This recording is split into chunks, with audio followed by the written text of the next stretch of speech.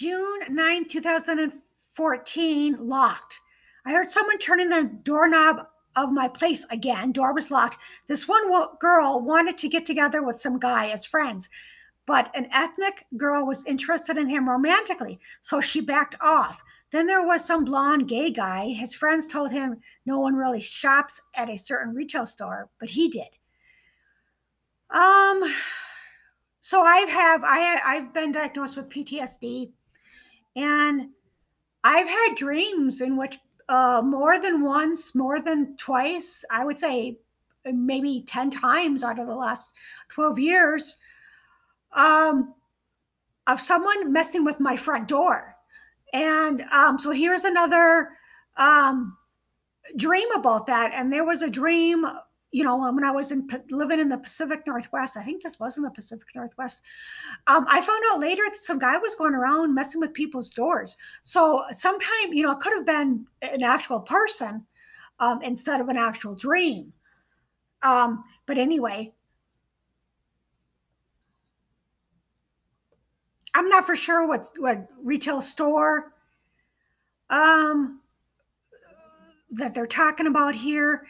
June 10th, 2014, the aunt. I heard in my dream you're going to be in contact with your aunt. It's probably brother. Yeah, so sometimes in dreams, this is pretty rare. It just happened recently, but sometimes I'll hear like someone talking to me and I think that is God. I mean, who else would it be, right? Well, anyway, so spirit guide or whatever you want to call it.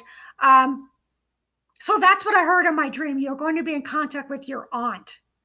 And I do remember that. And it wasn't my brother, but anyway, letter R. There were a couple of people sitting down at a square table. I really can't see who is sitting there. There are stickers and someone has an elegant beige letter R. They were going to put it someplace on the board, but then moved it. Then I saw a man running a little bit. Okay. So, elegant beige letter R. I think that was the first or last name of a new doctor. I can't remember her name right off the top of my head. And I think the man running a little bit, I remember seeing him from the back. I think that was my landlord. I don't know why he was running. June 13th, 2014, 3 people. There were 3 people in the background. One was a Mexican guy, a guy with a strange, messy hair, and a clean-cut white guy. I asked someone why I was being followed and that I was disabled.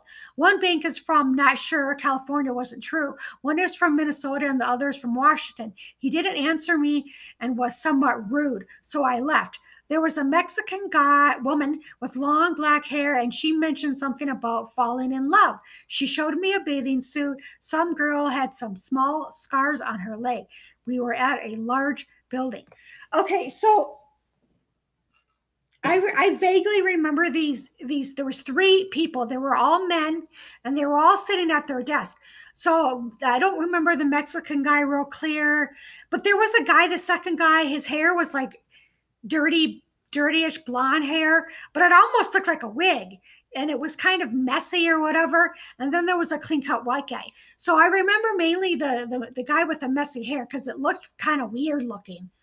And it was kind of messy. It wasn't, or like curly or wavy. It wasn't just straight. So I asked him, I said, why am I being followed? I'm disabled. And, I'm thinking, you shouldn't be stalking me. And to this day, I'm stalked. There's always some kind of weird shit going on.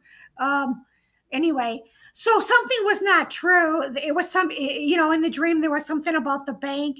And then one is from Minnesota and the other one is Washington. There was never a bank in California. I've never lived in California. I meant as an adult. I was there as a child, a very small child. So I don't know what this has to do with California in the dream. So, I was like, why is somebody following me? He didn't answer me. He was somewhat rude. And then I left. And I don't remember this Mexican woman falling in love. And I don't remember the small scars on her leg.